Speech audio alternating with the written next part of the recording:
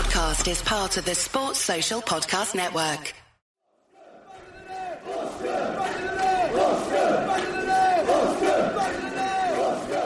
It is Callum Wilson.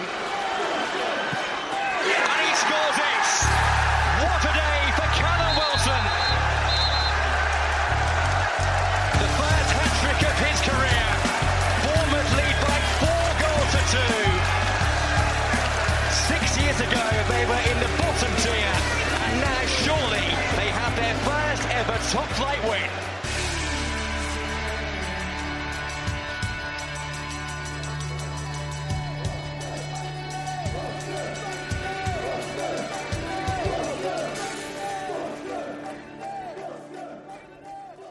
Welcome to episode 33 of Back of the Net, the AFC Bournemouth podcast, with me, Sean Barker. And me, Sam Davis. Well, here we were last week anticipating another hull of a show. However, it didn't quite prove to be the case, did it, Sam? No, it really didn't. And on this week's episode, there's going to be a slight twist with how we're going to do things. We'll explain more in a bit. But for now, here's what's coming up in this week's show.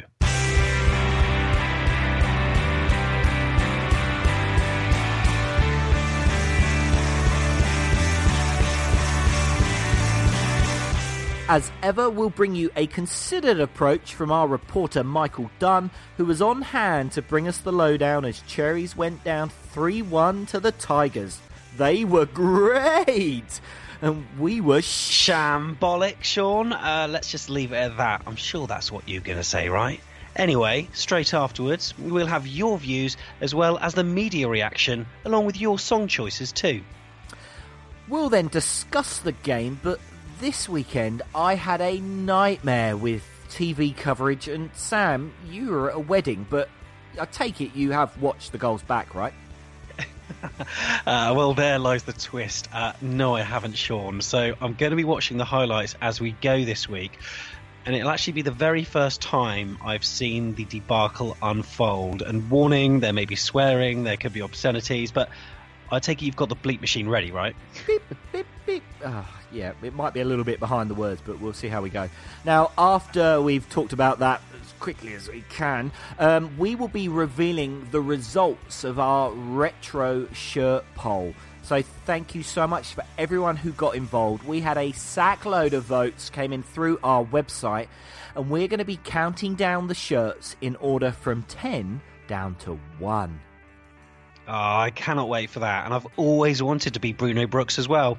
After that, we'll preview and predict Bournemouth's next Premier League tussle. Who knows how this will go, and it's against Watford on Saturday.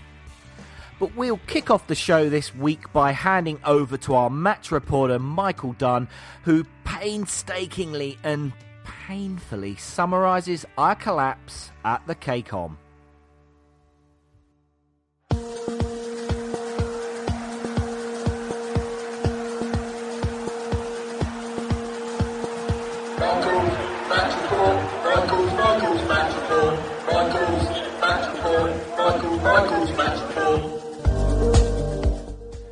Our changeling Cherries away form has been patchy at best this season, and it was no different on Saturday as we went down by 3-1 after another anaemic performance at relegation-threatened Hull City. After last week's rage-inducing exit from the FA Cup, Eddie hung his hat on the league taking priority and named what appeared to be our best available team for the fixture on Humberside. With captain Simon Francis suspended and Nathan Aké returning to the Chelsea reserves, Tyrone Mings finally made the first Premier League start of his career almost 18 months after injuring his anterior and cruciate ligaments. Adam Smith returned to right back, and Jack Wilshere came back into the side after missing the last league game against his parent club Arsenal. The afternoon could not have started much better for Bournemouth, although I'm beginning to suspect there is some kind of football curse cast when we score inside the first 5 minutes. With less than 3 on the clock, Ryan Fraser exchanged passes with Jack Wilshere before he was brought down inside the area by panic-stricken Harry Maguire. Referee Martin Atkinson rightly pointed to the spot, and with Callum Wilson on the bench and Charlie Daniels too far away to get to the ball first, Junior Stanislas took on the responsibility, calmly sending Eldin Jakupovic the wrong way to send the 1,026 away fans into delirium. Almost 30 minutes of complete dominance by the Cherries followed, but Hull defended well and in numbers to limit the number of clear-cut chances to a minimum. Harry Arter drew an excellent save from Jakupovic, and after Tyrone Mings hoofed the ball out of defence, Benik Afobe stole past a hesitant Michael Dawson to find himself clean through on goal. Unfortunately for Benik and for us, Jakupovic came out swiftly and the Bosnian was too close to the ball as our number 9 attempted to double our lead, his shots twice hitting the goalkeeper. Soon after, it began to look as if our all-energy approach to the opening stages was taking its toll as Hull gained control of the ball and the match, a situation that was not to be reversed again. On 32 minutes, Tom Huddleston played a clever cross-field ball to release Andy Hunter on the Cherries' right. The defender then sent in a sweet delivery which, with Artur Boruc hesitating and Tyrone Mings out of position, was met a yard out by Abel Hernandez. After an interval spent with their new manager Marcos Silva, Hull continued the second half much as they had ended the first, as did the Cherries, who continued to look disjointed and listless, a shadow of the side that begun the game.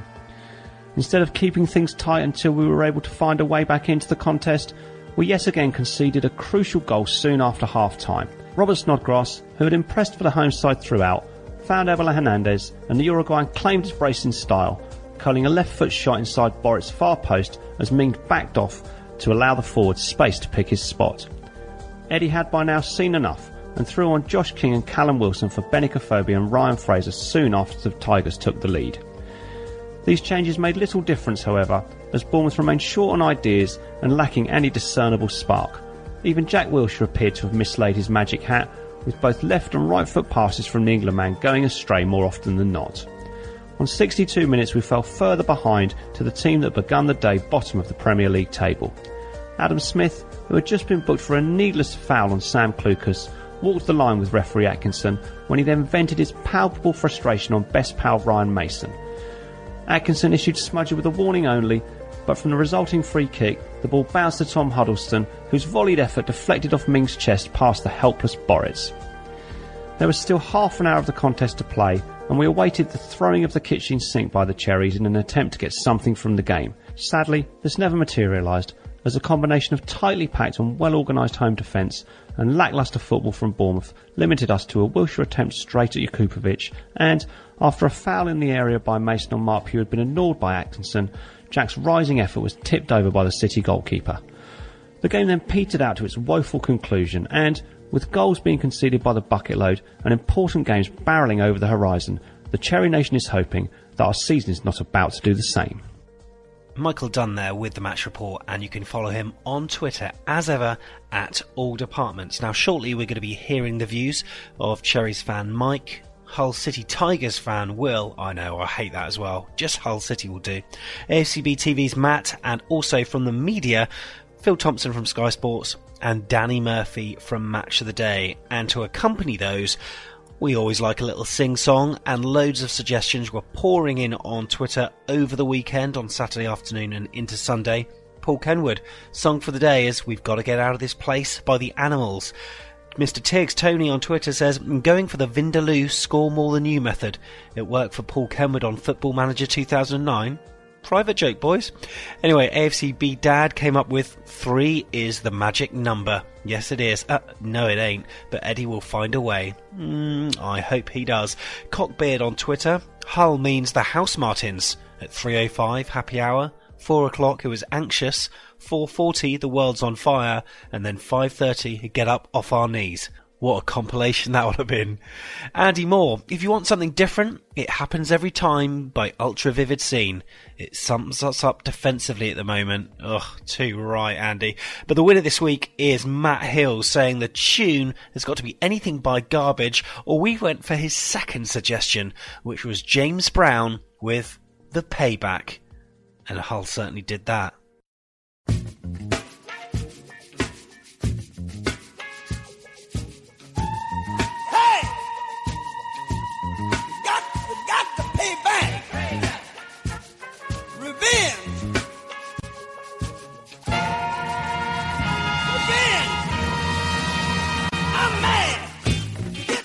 Hi, this is Mike from Alderholt. On the way back, or just got home from the City of Culture. Another embarrassing pantomime performance. Players and management should take a hard look at themselves and decide whether they deserve their wages this week. Most of our team haven't played for 2 weeks. Hull have played 3 times in a week, and you would have thought we were the bottom team of the league. Time for the same patronising platitudes from Eddie to stop. Time for the hard work to begin.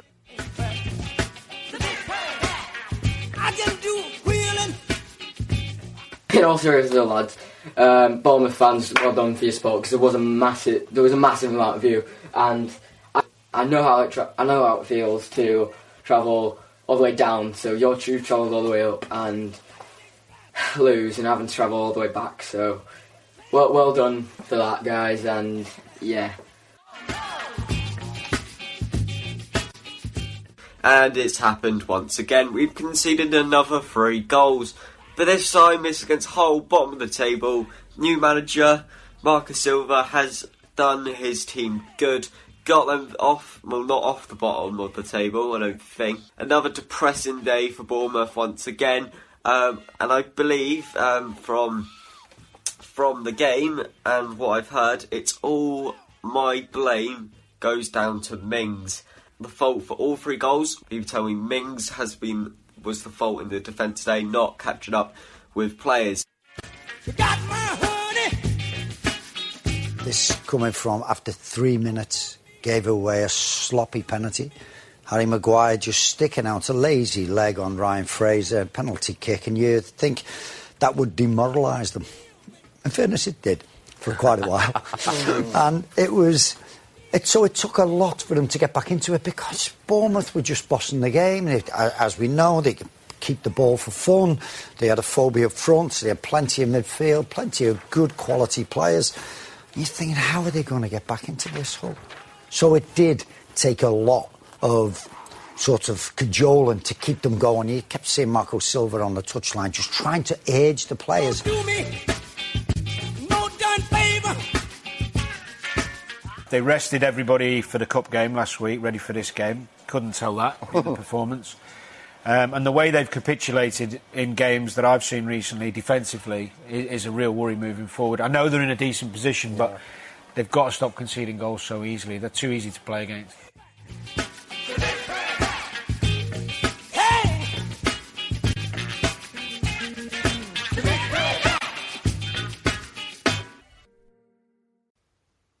So 3 definitely is the magic number. It's not been great for AFC Bournemouth and not been magic for us. And 3-1 at the KCOM. And what an upsetting day it was for AFC Bournemouth fans, not just the ones at the stadium, but ones around the globe. Well, especially in New Zealand. Well, I'll cut to the chase. You, Sean, what happened? What happened?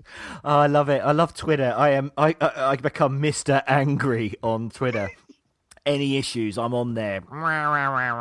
If this was like 20 years ago, I'd have been writing into the editor of the local newspaper all the time. But, man, quick moan. BN Sports, the massive, right? I think they come out of Dubai, don't they? And they got Richard Keys and Addy Gray and all that.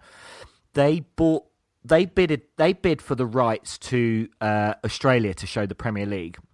And when they bid for that, they also were like, oh, and New Zealand's next door, so we might as well bid for that as well. They didn't win Australia, but they won New Zealand. And it kind of, reading journals and things about it, it turns out that like they didn't really want New Zealand because, you know, there's 123 of us that watch it. Not quite, but you know what I mean. Anyway, and they were like, looking on a map, where's New Zealand? Quick. So they, long story short, they said they were offering your every game live, you can watch it on demand, whatever, which is what we had previously with what's called Premier League Pass. So last year, I could watch every game, either get up in the night and watch it live, or get up first thing in the morning, no result known, watch it as if it's live. This year, shambolic. So 8:30 p.m. Sunday night was when Bournemouth and Hull were being shown for the first time. So we've avoided the score all morning, haven't watched anything at all, phones away, turn the TV on at 8:30 to watch it. It's already 21 minutes in. We're 1-0 up. And something happened as I was watching, which we can talk about. But, man, it's rubbish.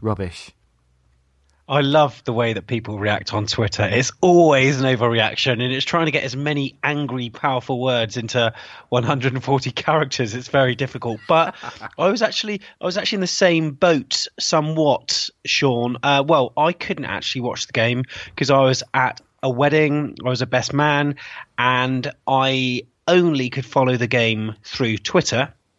And we were all sat around the table having our dinner, and there were some Bournemouth fans there, and there were a few cheers earlier on, but then they soon, everyone came very disgruntled, and I actually put a tweet out saying, is it worth me watching these? And Mike Brannan sort of got back to me and said, first 20 minutes, yeah, but after that, just don't bother. So as yet, Sean, I have not seen any of the goals. Ooh. And we're going to do something special on this show, aren't we? Well, we're going to do a James Bond and synchronise watches, which is very difficult considering you're in New Zealand, but we'll give it a go, eh?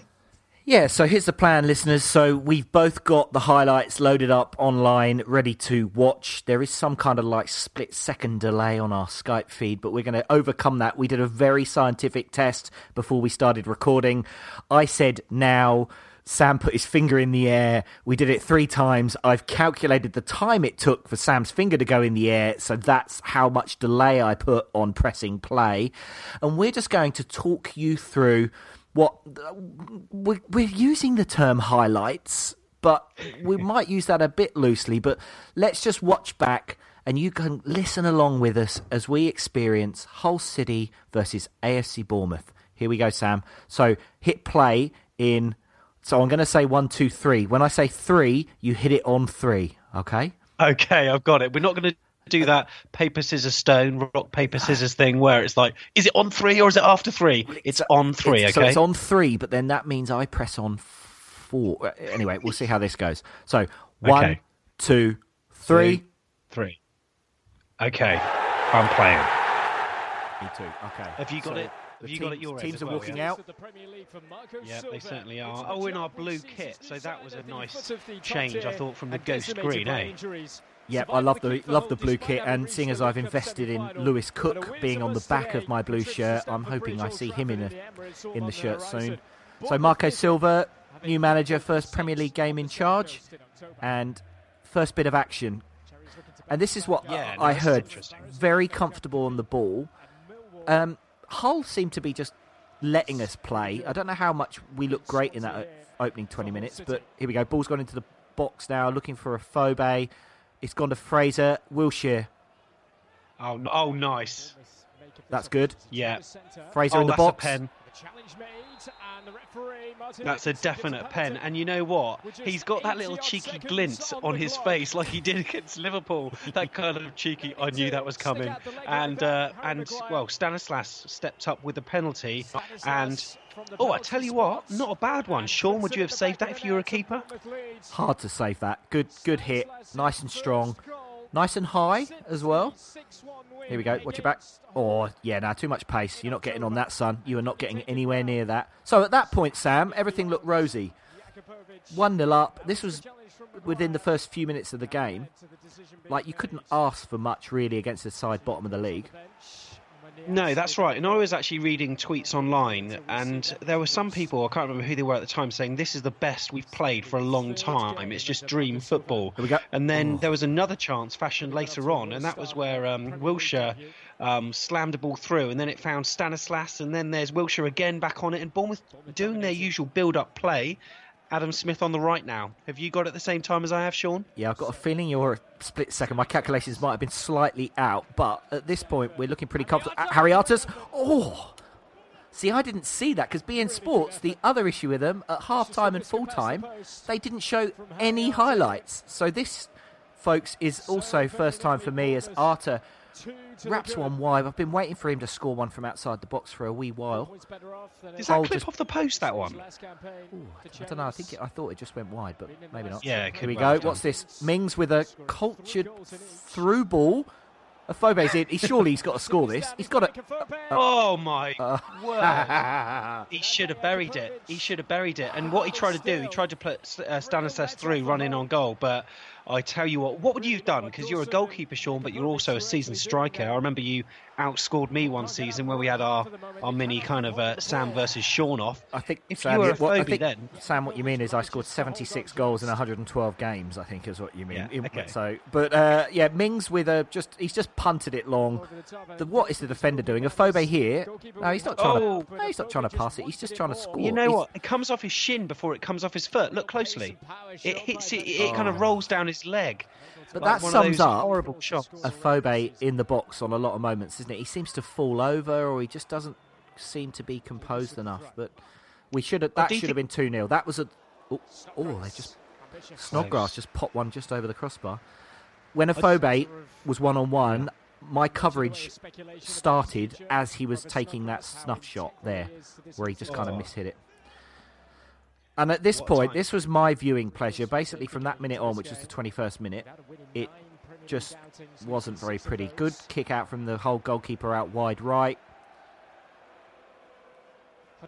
Some nice football. We look at 6s and 7s. I mean, our midfield shape had completely disappeared by that point. Artur Boric, did he flap then? Should he have claimed that, Sean? Yeah, so the cross has come in. My issue was that Smith should have, I think, gone to pressed him a lot sooner. He gave that guy far too much time to cross. As the ball comes in, it's a great cross, to be fair. It's coming in towards where Boric thinks it can go, but it whips away.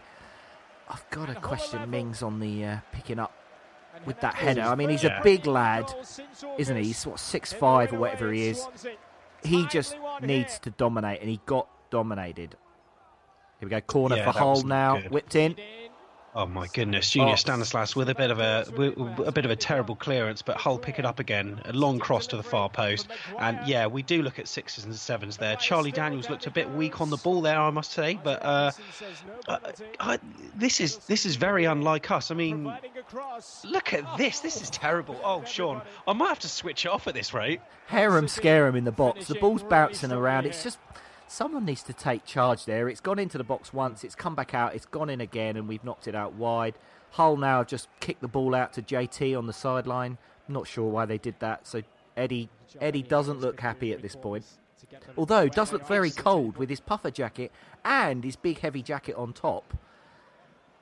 Here we go. Mings, challenge him. Watch this. Oh no, is this the other? Oh my goodness, this is the first time I've seen this, and you've got to say it was a very composed finish. A really good finish, but was Tyrone Mings giving him a bit too much space? I mean, judging by the views on Twitter, he certainly was. But yeah, he cuts inside, threatens to go one way, and then just ekes up a little bit of space on his left foot. And then, well, it was a great strike. And yeah, Artur Boric didn't really have a chance with that. But it's so strange when you're seeing our defence now. I've seen Bournemouth concede, and usually it's down to sort of individual errors. I wouldn't say that was specifically an individual error, but that sort of calamitous sort of period before that, it was very unlike Bournemouth. And then there's another chance that came in on the left foot. Who was that time? Unbelievable. Yeah, and that one's come from, and again, Boric, I think, seems to, I don't know whether he had a bit of a fallout of his defenders, but he was lined up to take a goal kick. All our guys were laying on the edge of our own box ready for a short one, and he ended up pumping it long, but he pumped it long before our defenders had pushed up. So as soon as we lost it, we were really deep, which again, just for me, it's just a bit of, it's poor organisation, or it's just people getting a bit angry. It's a chance now for Hull.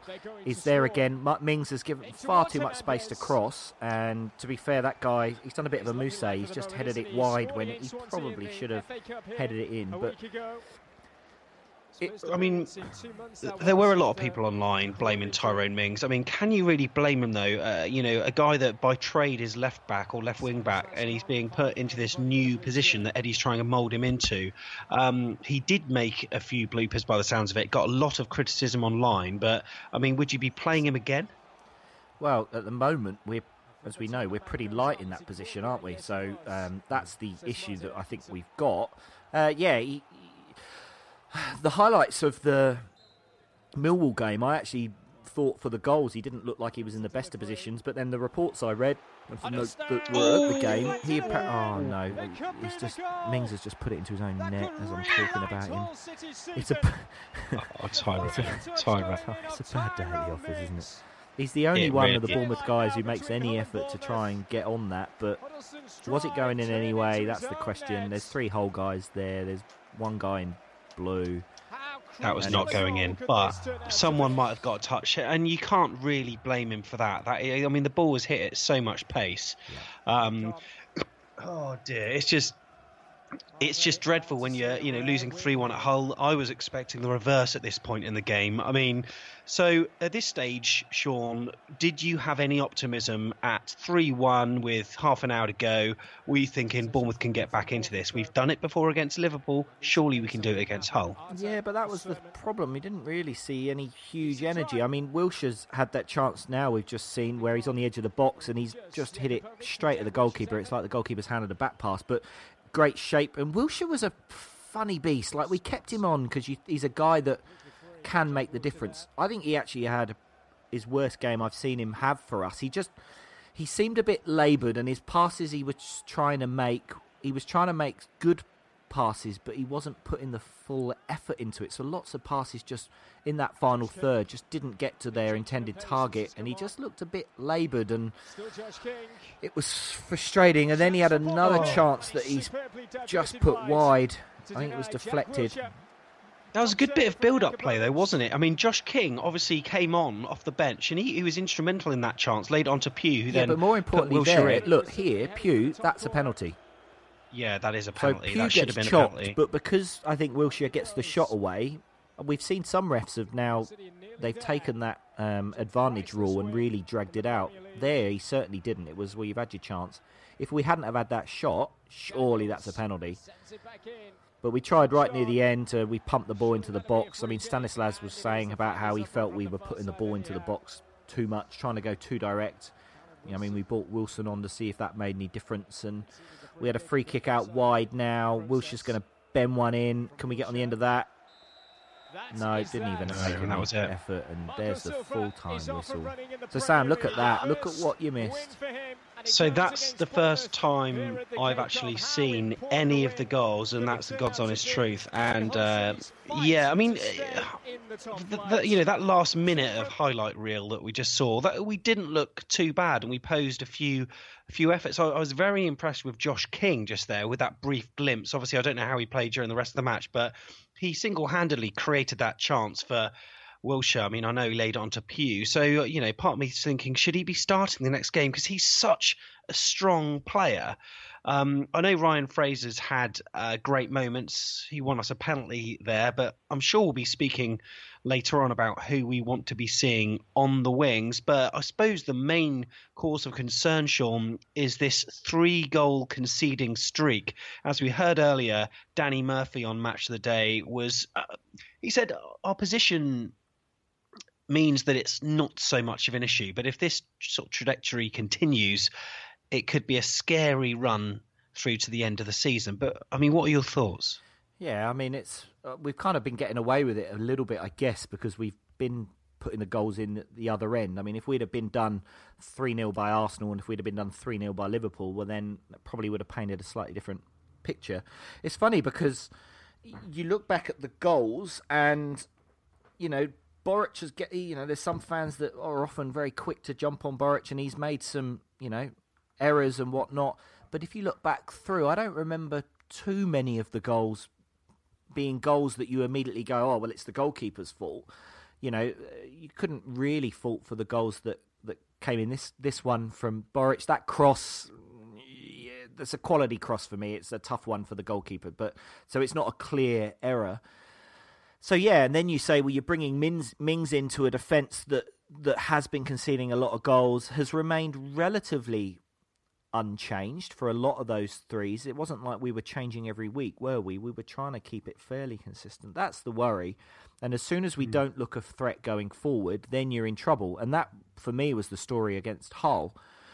One, I think we were very slow at moving the ball, and I think partly because we had so much space in that first 20, did we just think, oh yeah, this is just going to be an easy ride and we're just going to do this, and then they got the goal and then that was it. We just never had an answer, but we never really looked like we were going to get back into it, and then players start running out of ideas. There were moments in the game where Wilshire's on the edge of the box and he's trying a little hook over the top to try and get past 8 players to feed it through, and it's just a nothing ball really that goes out of play. And so it's something that surely we have to look and we have to try and address this situation, because as comfortable as we are and as easy as it is to say, well, don't get too down about it because we are still 9th or 10th or 11th or 8th or whatever. This league, I mean, as we've shown, that's the team bottom of the league, and we've been pretty taken apart. We'll very quickly see us dropping down if we don't resolve this issue. Yeah, there's a few interesting stats before we move on to the puns. Of course, that was Hull's first win in their last 10 Premier League games. As you know, we've conceded now 3 goals in 7 of the last 9 games. Artur Boruc is the 4th Polish player to make 100 Premier League appearances, and Ryan Fraser has won 3 penalties in the Premier League this season, a joint highest figure with Dele Alli and Christian Benteke, which is unbelievable considering the amount of games he's actually played. Now, we always love your puns here on Back of the Net, and we certainly got a few. Sean, I'll be asking you for your judgment. Matt Hills, Hull hell for sour cherries as they are pipped by able Tigers. Or an off day for cherries and baggies as they succumb to Cain and Abel. Okay, yes. Yeah, that's good. Quoting another fixture there, but I like what you did there, Matt. Ross Devonport, what the Hull? Cherries mauled by Tigers as New Year. Misery continues. Year being the kind of sound of someone being sick, I think. Yeah, interesting one there. Nobby Dog. Pun, Lions, Tigers and Mares. Oh, my. Okay. Oh, yes, that's good. That's very good. And just a few points. Paul Kenwood said that Eddie's got some big decisions to make. The back four and Boruc letting in too many goals, or are we just not scoring enough? Well, Sean and I will certainly be discussing this a bit later on. Now, a lot of people are saying, but Bournemouth have come so far. You've got to look at where we are. Well, another team that's come really far in the last few years is our local neighbours, Poole Town. And they, like us, need a bit of financial help. So here's what you can do to make a difference.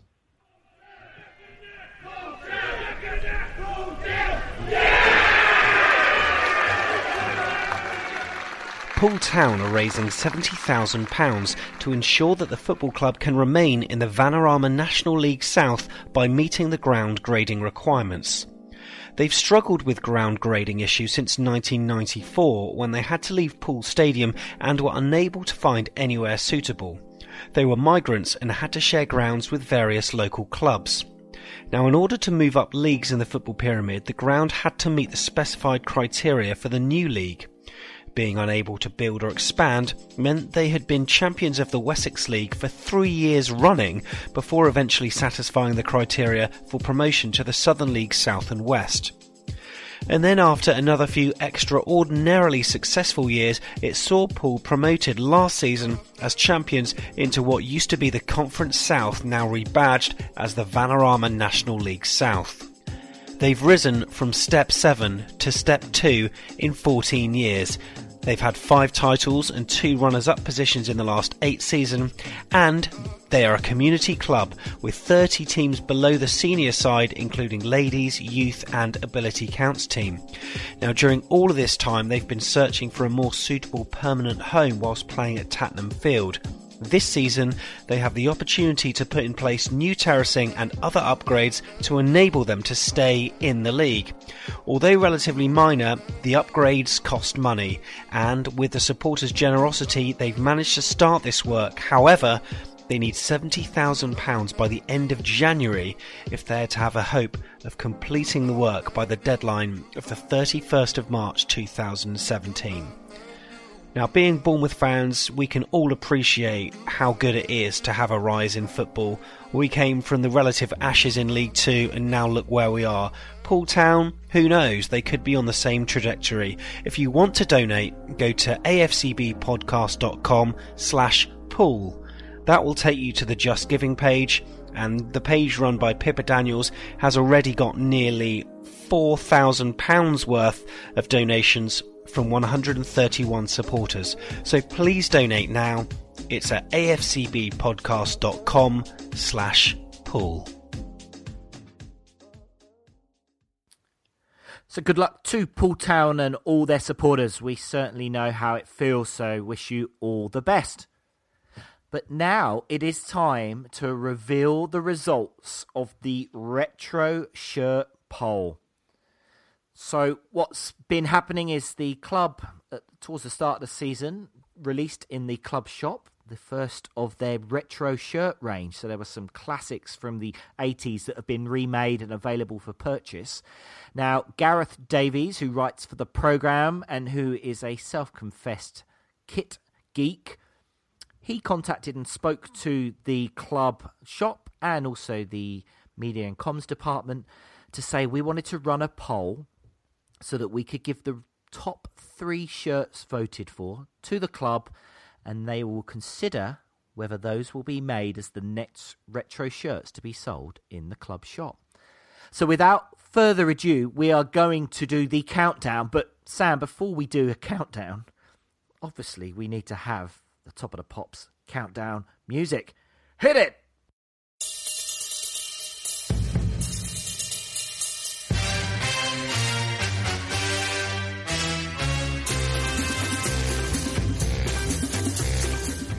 Okay, I won't do the accent, but in 10th place was the home 92-93 kit. The football under Pulis was dreadful, but we had that lovely Exchange and Mart Pizza Hut tablecloth shirt.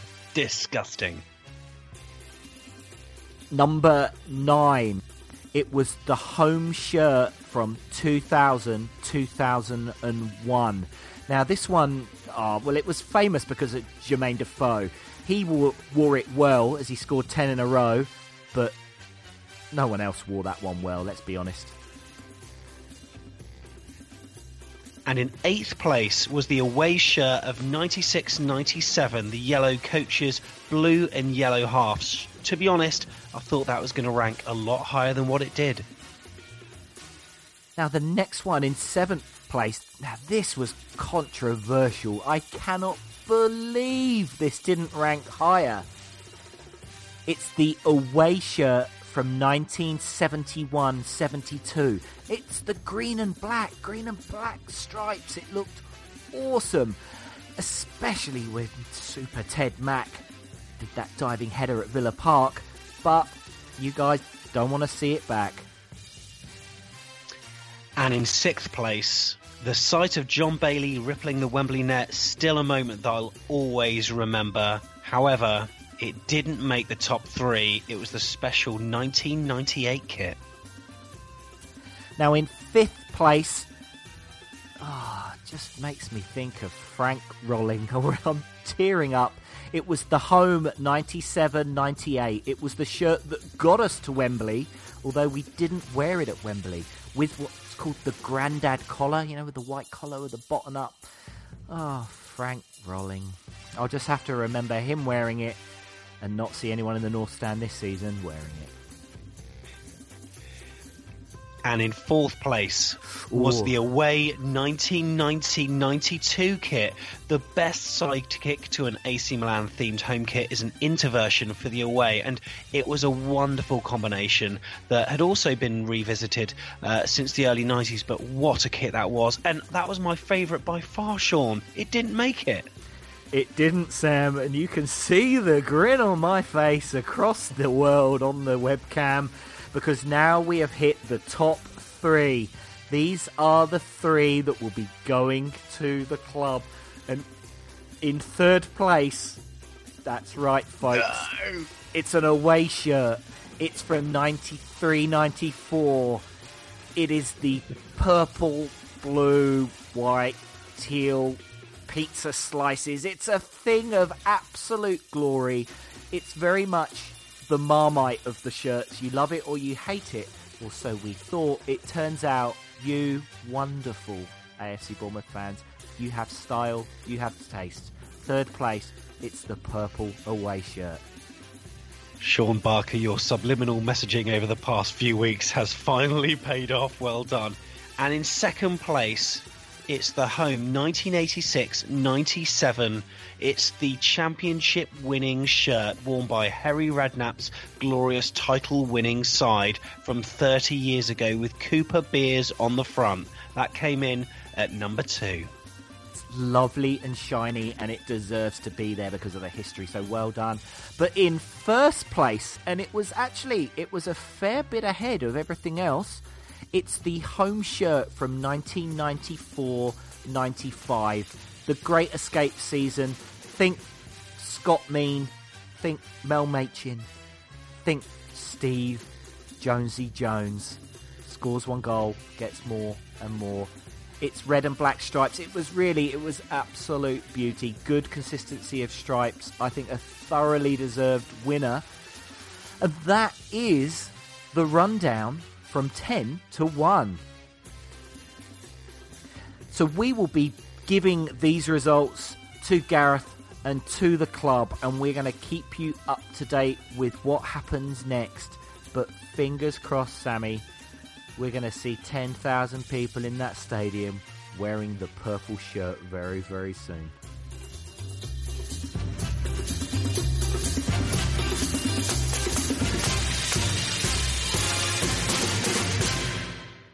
Yeah, just want to say thank you very much to everyone that got involved. It was a fantastic idea, and we at some point will definitely get behind a retro day at AFCB very soon. So you'll have a great chance to be wearing one of those beautiful shirts. This is Steve Jones, and you're listening to Back of the Net.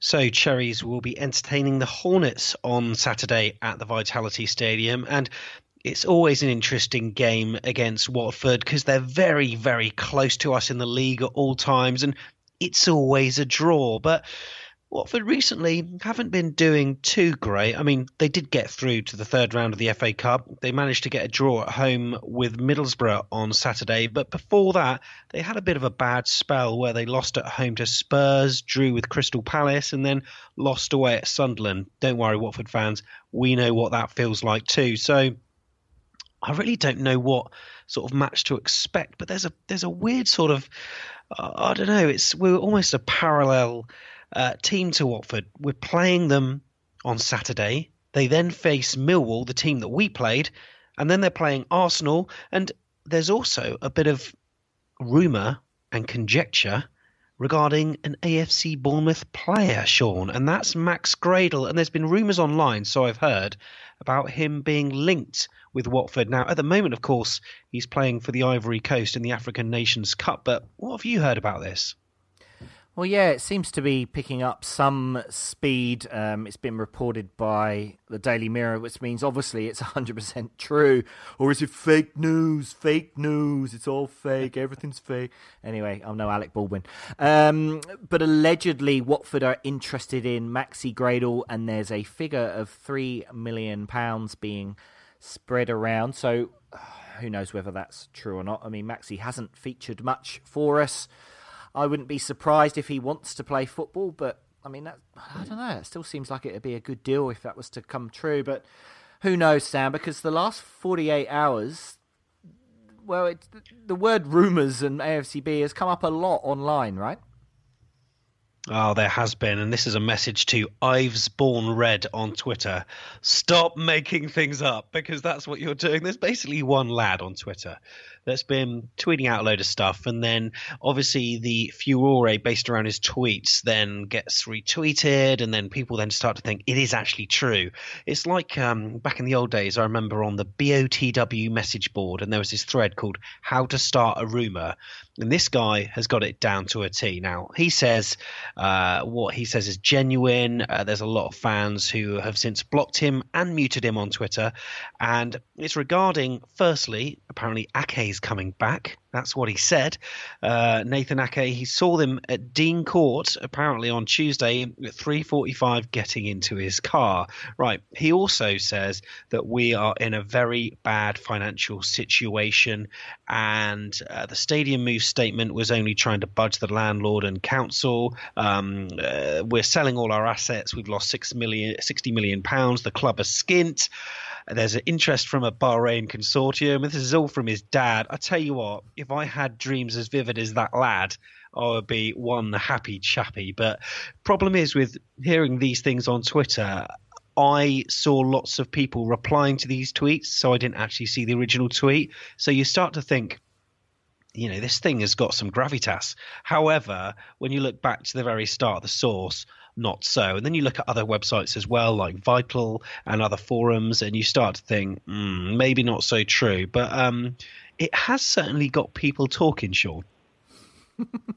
Well, yeah, the thing about the stadium and the just trying to hold out, I don't know. I still wonder if there's still a bit of gamesmanship in that. I don't know whether Dean Court is done and dusted. Let's say that, but that's another. I'm just going to start it wild, spread it randomly. Yep, we're definitely staying. Yeah, but who knows? It might be true. It might not. Let's see what happens. But Aki coming back, that would be pretty good. He was all right for us, eh? I mean, we were still conceding goals though with him, but I guess at least he was. It was like carbon offsetting. He was scoring at the other end, so that was bringing our average down maybe per defender. But I mean, we've got to, how are we going to line up? Who's going to play? I saw that Lewis Cook played for the reserve side tonight or this morning if you're in New Zealand. Was it against Gosport? And apparently scored a bit of a cracker. My rumour is Lewis Cook will start this weekend, and that is not just because he's on the back of my shirt and I need to get a return on investment, but I like the lad. I think he had a good bit of tenacity and he can play as well. So I'd like to see Lewis Cook start to freshen it up. But man, it's so tough, Sammy. You think, well, who are we going to play? Who are we going to line up? What are we going to do?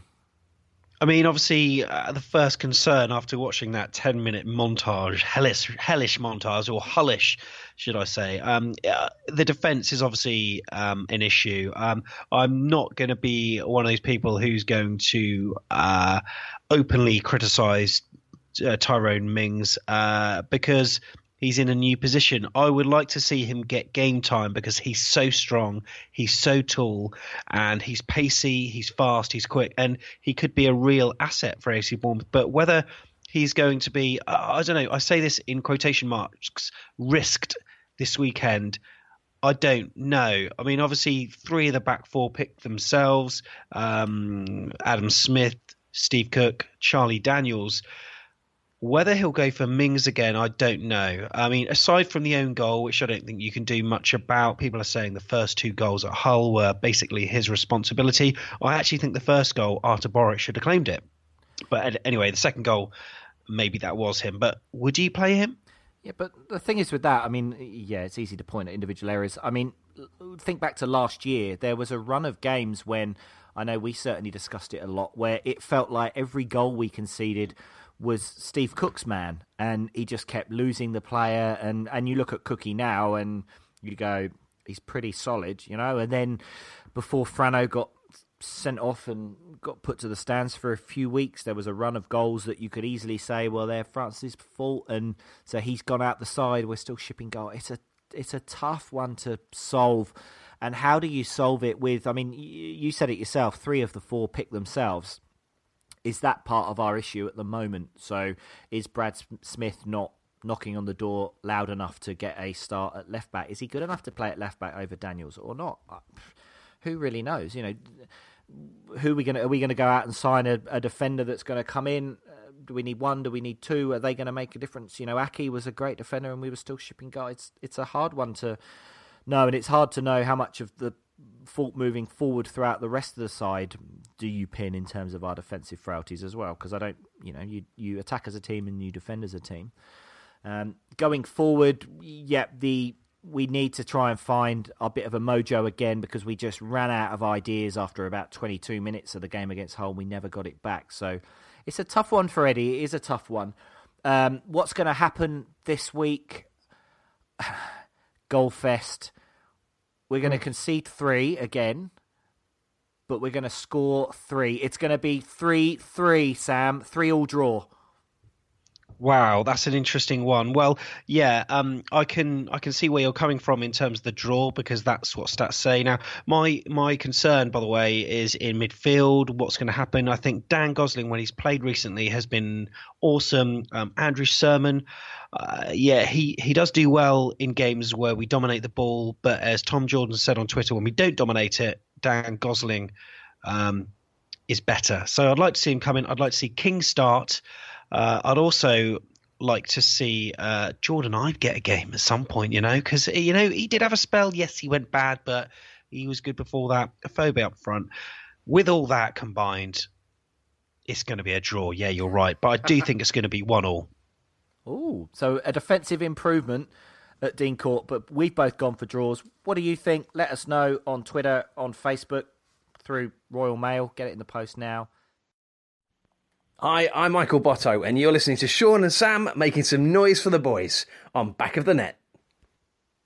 Just wanted to say thank you to everyone that's purchased a Back of the Net t-shirt recently. As you know, we are a free-to-download podcast, and Sean and I produce it from the goodness of our hearts each and every week during the season.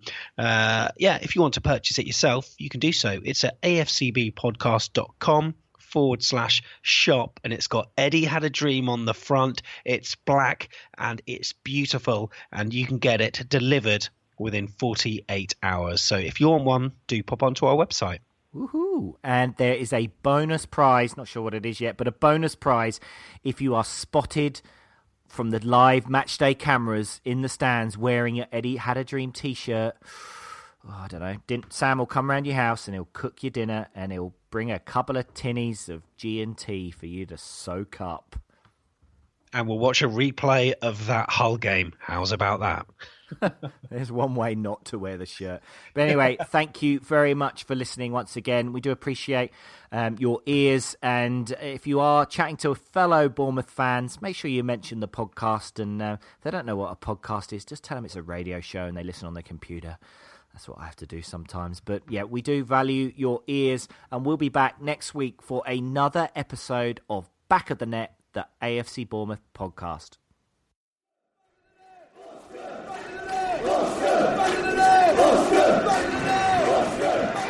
Ritchie.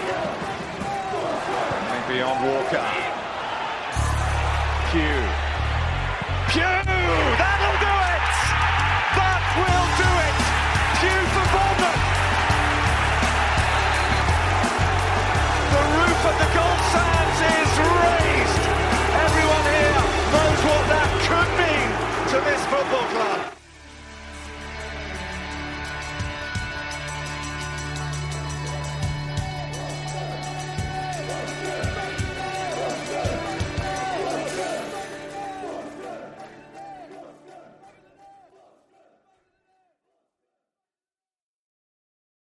Sports Social Podcast Network.